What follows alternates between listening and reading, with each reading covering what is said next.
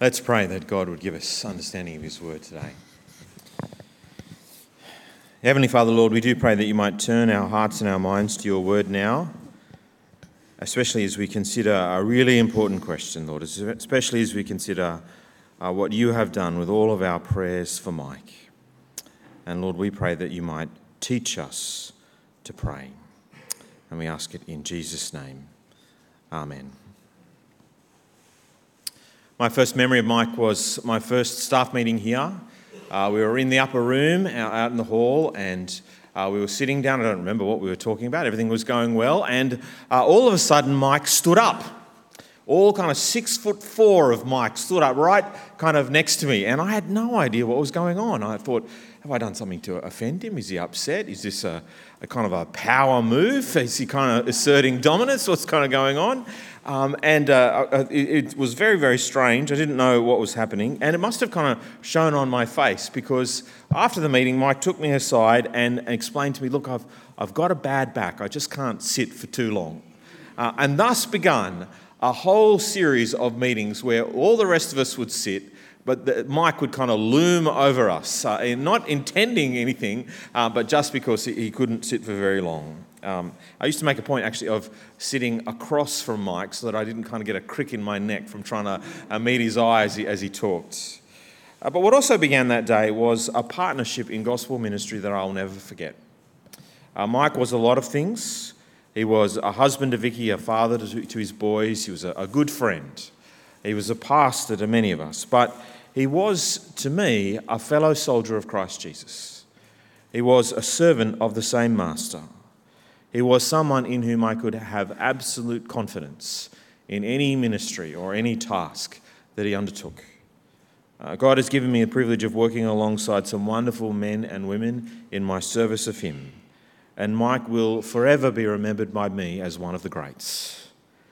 It was always a joy to sit under his teaching, and I will always be thankful of the time I got to work alongside him. Mike's diagnosis with pancreatic cancer 12 months ago hit me, like many of us, very hard. But the one thing that encouraged me greatly as it happened was that we became a people of prayer. His sickness brought us to our knees. We gathered together for prayer meetings. We prayed in small groups. We prayed in church. There was a new neediness to our prayers, a new eagerness, a new energy for our prayers. We prayed for many, many things, and we received many, many answers to those prayers. But above all, we prayed that Mike would be healed, that he would be returned to us. But he was not. He died in June. We prayed a lot, and yet God did not give us what we asked for. And on the Sunday morning after Mike died, I preached a sermon on 1 Thessalonians 4, and someone came up to me straight away afterwards, and they really put their finger on it. They asked me the question, what did God do with all of our prayers for Mike? And that's the question that I want to answer for us today. I think it's a really important question that we consider, and that we consider carefully from God's word. What did God do with all of those prayers for Mike? In fact, what does God do with any of our prayers, especially when he does not seem to answer them? And there's three things that God does. First of all, God listens to them. He listens to our prayers. Secondly, God considers our prayers. And lastly, then, God answers our prayers. And we'll go through these one by one. You can see the outline that's there in what you received this morning. It's up on the screen. And it is a big topic, so we're going to move through these things one by one, but we're going to move around in the Bible quite a bit this morning so we can get a feel for what all Scripture has to say about these things. But firstly then, God listens to our prayers. He hears them. God is never so far away that he cannot hear us when we pour out our hearts to him. He is never too busy to listen to our cries for help. And that is the testimony of all of the Scriptures. But one of the places that you see that most beautifully is the Psalms. Here's just a few places. Psalm 18, verse 2. Psalm 18, verse 2 says this. It says, "The Lord is my rock, my fortress and my deliverer. My God is my rock in whom I take refuge, my shield and the horn of salvation, my strongholds." And yet how can God be our rock and our redeemer? How can he be the one who cares for us? Because, verse 6, "In my distress I called to the Lord, I cried out to God for help. From his temple he heard my voice, and my cry came before him into his ears." God is our rock and our redeemer because he hears our prayers. He listens when we cry out to him for help. Or Psalm 34. "The eyes of the Lord are on the righteous, and his ears are attentive to their cry. But the face of the Lord is against those who do evil, to blot out their name from the earth. The righteous cry out, and the Lord hears them. He delivers them from all their troubles."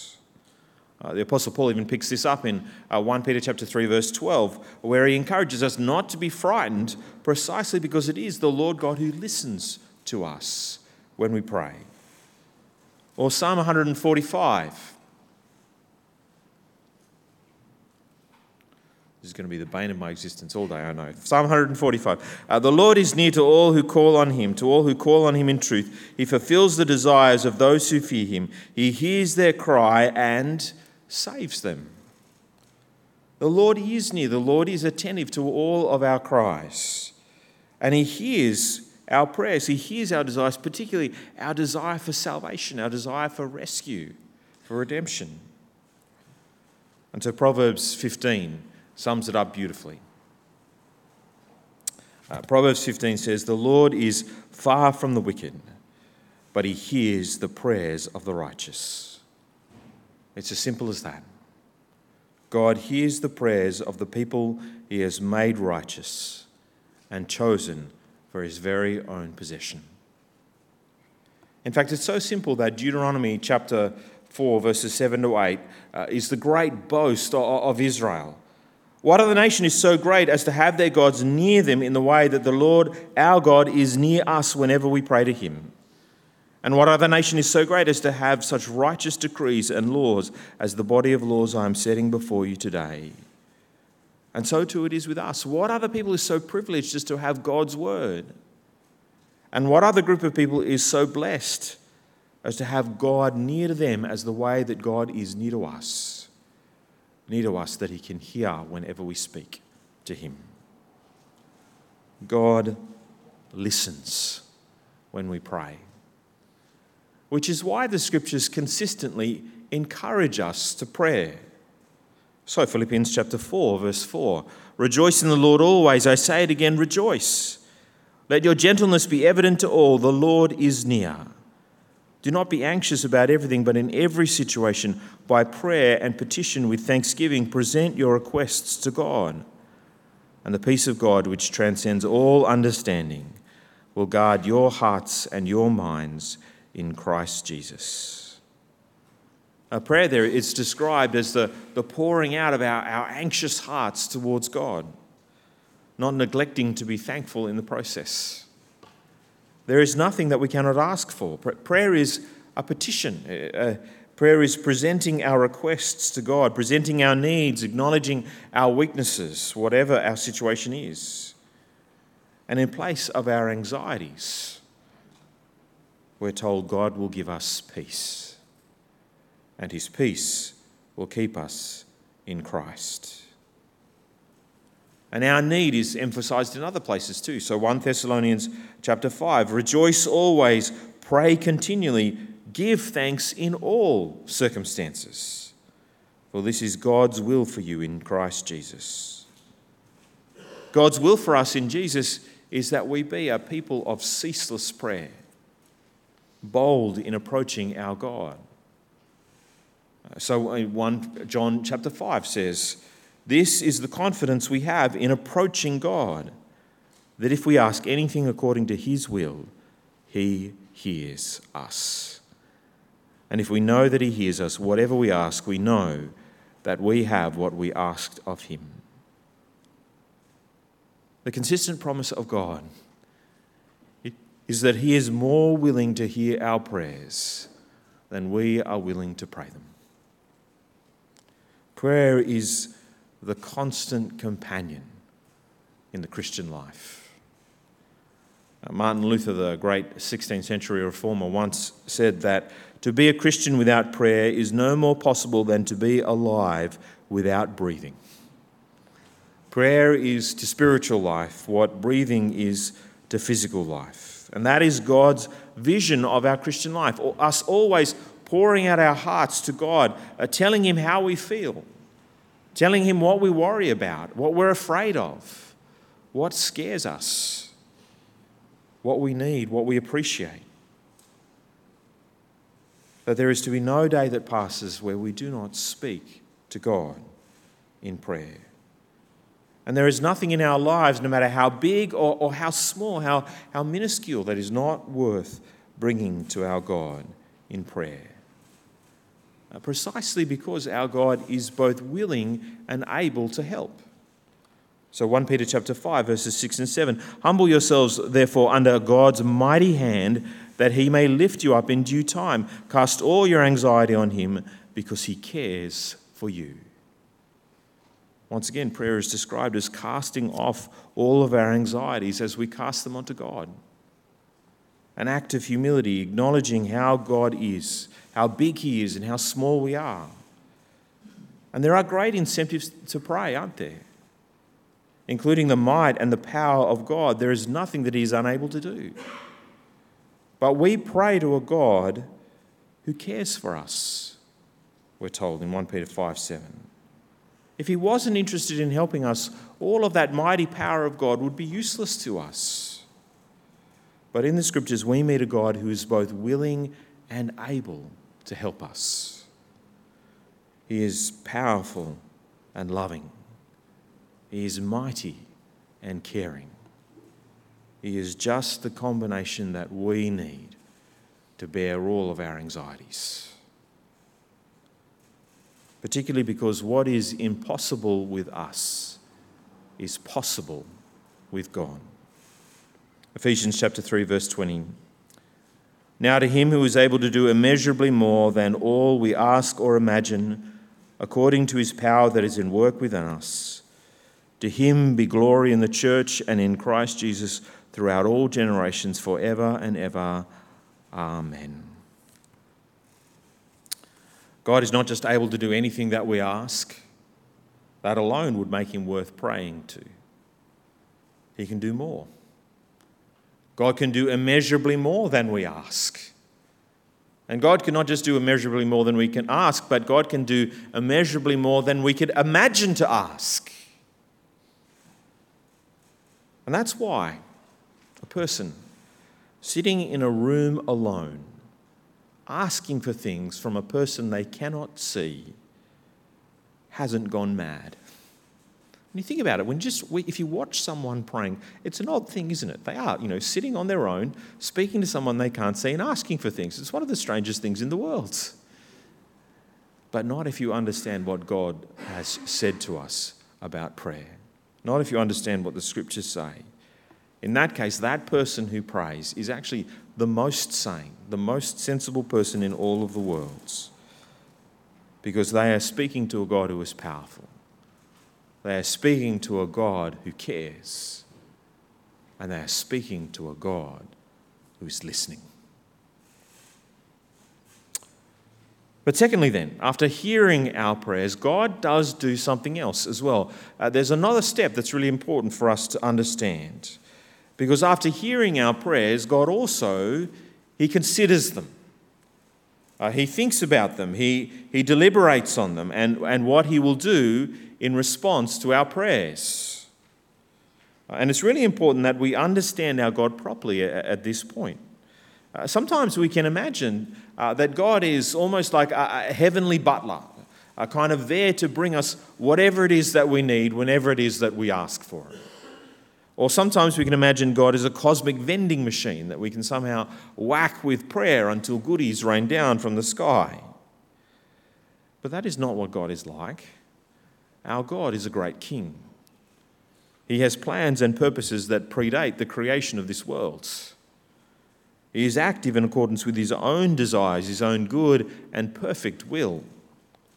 And so prayer is never a magic formula that we can somehow utter that kind of twists God's arm and forces him to act in a way that we might imagine that we want him to act. Instead, prayer is the petitioning of a great king.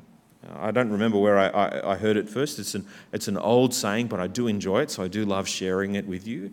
Thou art coming to a king. Large petitions with thee bring, for his grace and power as such that none can ever ask too much. That's what prayer is. We're asking God. And he chooses how he will answer in accordance with his will. And so when he hears our prayers, he thinks about them. He weighs them up. He considers his own plans, his own purposes before deciding he will answer us. But here is the extraordinary thing for us to understand in all of this, my friends. God can change his mind. God changes his mind in response to our prayers. And even the very course of history in response to our prayers. And you'll never see that more clearly than in Exodus chapter 32. Come with me to Exodus 32, would you? It's a horrible and it's a wonderful chapter. It's well worth reading if you get the time this week. Exodus 32 is just after God has gathered his people together, his newly rescued people together at Mount Sinai. And Moses ascends up the mountain of God that is blanketed with the smoke and the fire and the weightiness of God's presence. And he goes up the mountain, Moses, to receive the law of God, the teaching of what it now means for them to be God's holy people. Only he's up there for quite some time. He's up there for 13 chapters or so. And in the meantime, the people of Israel commit a great sin. Instead of worshipping the one true God who has rescued them, they bow down before a golden calf and worship it as their saviour. Only moments ago, they witnessed the 10 plagues against Egypt and her idolatry. And they were rescued through the Red Sea and they were fed with manna and quail. And even now, they're at a mountain camp where the whole of the earth is trembling, is groaning under the weight of God's glory. And yet, what do? They bow down to the crude statue of a baby cow and call it God. And so God's anger burns against them. And he prepares himself to wipe them away. And here's where the story gets interesting, because at this point, Moses prays to God on behalf of the people. And what does he pray? Exodus chapter 32, verse 11. But Moses sought the favour of the Lord his God. Lord, he said, why should your anger burn against your people, whom you brought out of Egypt with great power and a mighty hand? Why should the Egyptians say, it was with evil intent that he brought them out, to kill them in the mountains and to wipe them off the face of the earth? Turn from your fierce anger, relent, and do not bring disaster on your people. Remember your servants Abraham, Isaac, and Israel, to whom you swore by your own self, I will make your descendants as numerous as the stars in the sky, and I will give your descendants all this land I promised them, and it will be their inheritance forever. Verse 14, then the Lord relented and did not bring on his people the disaster that he had threatened. Just pause for a moment. Just dwell on that last little verse. Just dwell on that verse 14. God relents. Actually, literally, God repents.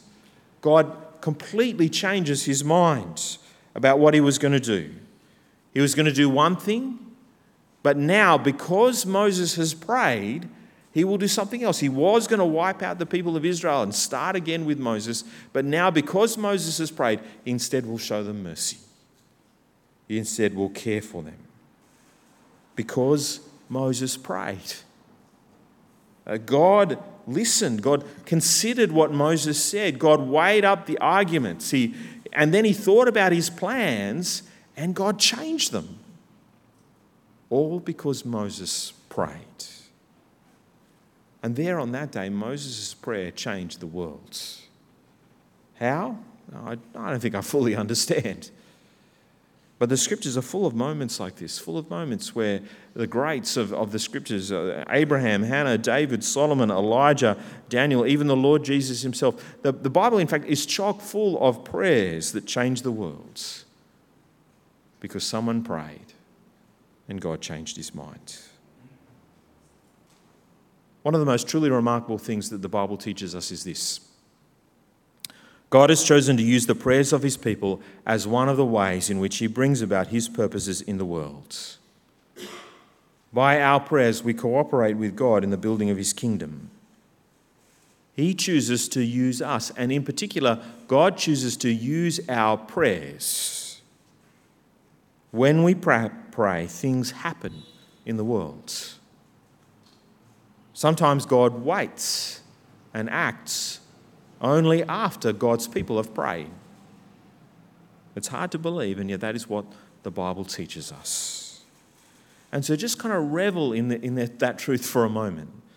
God hears our prayers, God considers them, and sometimes God even changes his mind. God takes our words uttered in prayer seriously. In fact, we could talk about this all day, but in fact, one of the things that's amazing about this is it shows us our relationship with God is actually a two-way street. It's not somehow that God is on high and he speaks to us and we obey, he commands us and we listen. It's not all kind of from God to us. It goes the other way as well. We speak and God hears, and he really hears, so much so that sometimes he even changes his mind. What an incredible thing. Never be tempted to think that prayer is a waste of time. Never be tempted to think that prayer is powerless or weak or foolish, or that somehow prayer is a substitute for real and substantial action. Prayer is action.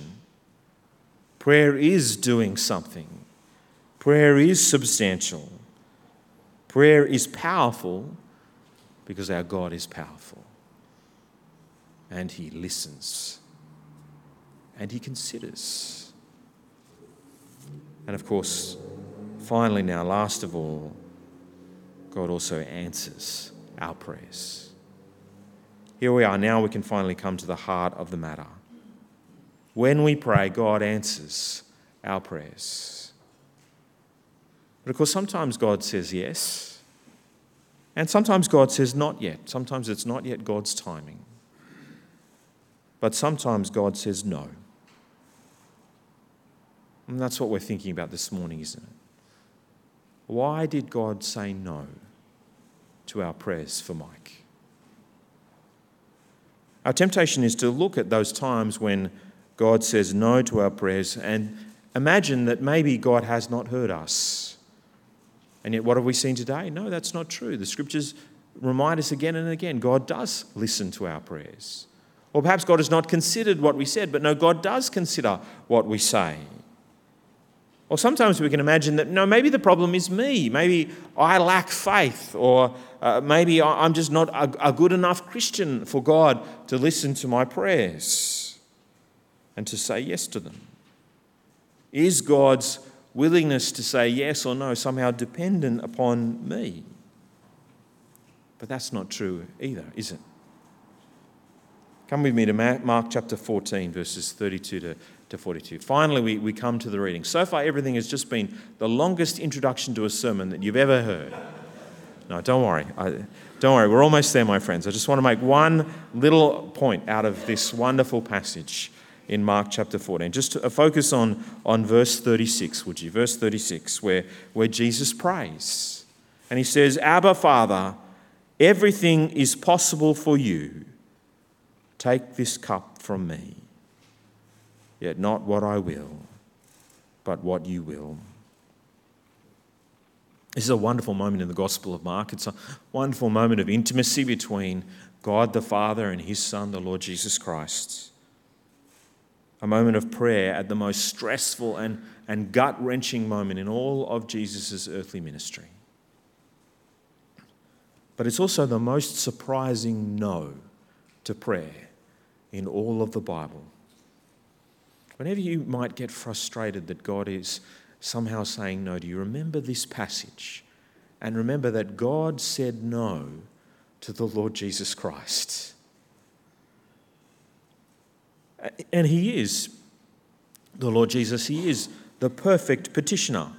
He is Jesus Christ, the righteous one, the holy one, the very Son of God. And Jesus is not just the perfect petitioner, he is praying the perfect prayer. In essence, he is praying that an innocent and sinless man be rescued from those who hate him without reason. It's the perfect prayer.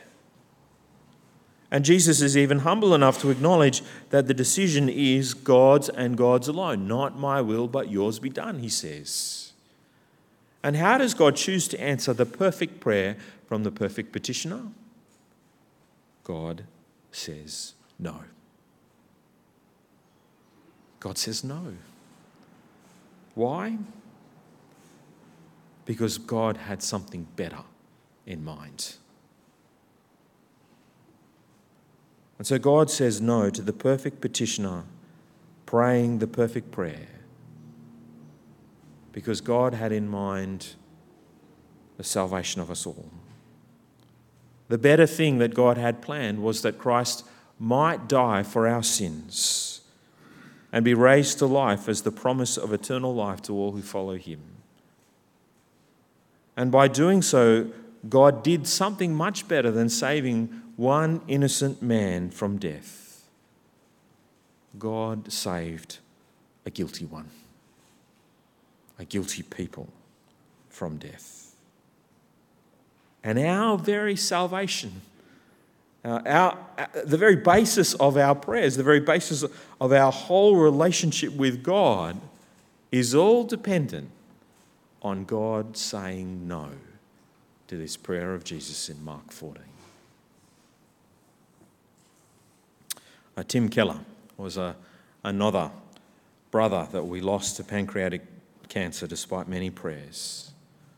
And Tim Keller said that when we pray, God either gives us what we asked for or he gives us what we would have asked for if we knew everything that he knew. So what did God do with our prayers for Mike? He said no. But he said yes to something greater. He said yes to something better. He said yes to something that, had we understood what God understood, we too would have prayed for. And so God did not heal Mike because he had something better in mind. He had in mind to take Mike to glory, so that the next time that we do see him, we will see our prayers answered. The next time we see Mike, we will see him risen from the dead, resurrected. We will see him free from cancer, free from pain, healed in every way. Once again, he'll be able to sit during meetings. We will see him more glorious than we have ever seen him in the past. But God also did something else. See, God has done something even almost as glorious as resurrection. God has taught us. God has taught us to number our days, to realize how short life can be. God has taught us to grieve, but as those who have hope. But God has even taught us to pray. But perhaps the greatest thing that God taught us through Mike's death is this. God taught us that when there is something that we really feel like we need, when we want something with great intensity, we don't find it hard to pray. Prayers come easily and naturally when we're desperate. When we know that we need God's help, we never fail to ask. See, God taught us to be desperate. It's true. And if this is true, our difficulty with prayer is not so much our understanding of prayer or even our understanding of God, so much as it is to do with our understanding of ourselves. Our difficulty is that most of the time we are not desperate. Our difficulty is that most of the time we do not believe that we really need God. Most of the time we think that we can manage, we can cope, we can kind of deal with the anxieties of life on our own. That somehow we do have all the resources that we need. And part of our sinful hearts would actually prefer it that way. We prefer to be independent. We prefer not to believe that really what we are, which is completely useless. We can't quite acknowledge the truth that not a second goes by in our life where we do not need our God. It's very easy to live with the illusion of independence, but Mike's death shatters those illusions.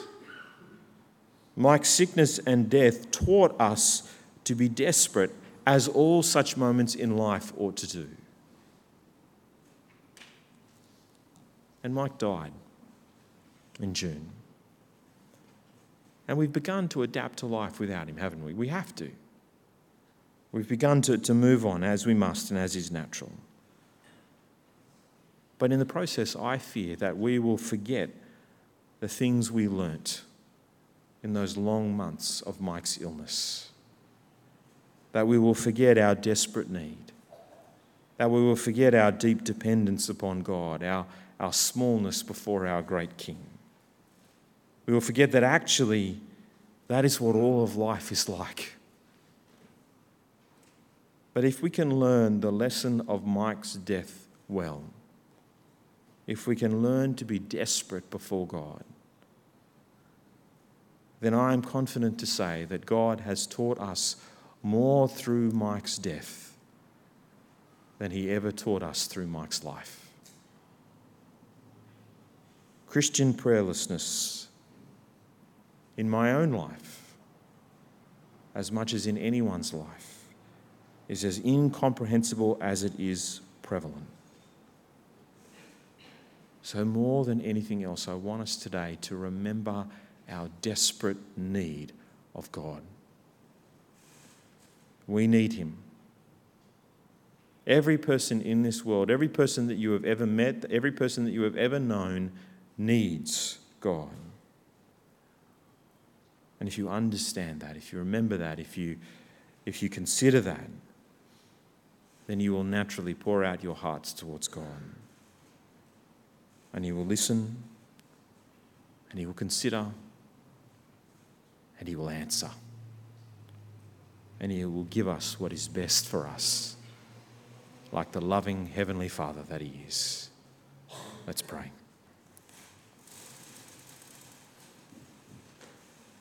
Heavenly Father, we thank you for Mike. We thank you for all that he was, for all that you made him to be. And we thank you for all that he taught us. But Lord, help us to learn this last lesson of Mike's well. Help us to be desperate before you. Help us to remember always our desperate need for you. And help us to remember your willingness to listen and to answer all of our needs. And so, Lord, we pray, teach us to be a people of prayer, always ready to pour out our anxious hearts to you. And this we petition you through the great King you have given us, Jesus Christ our Lord. Amen.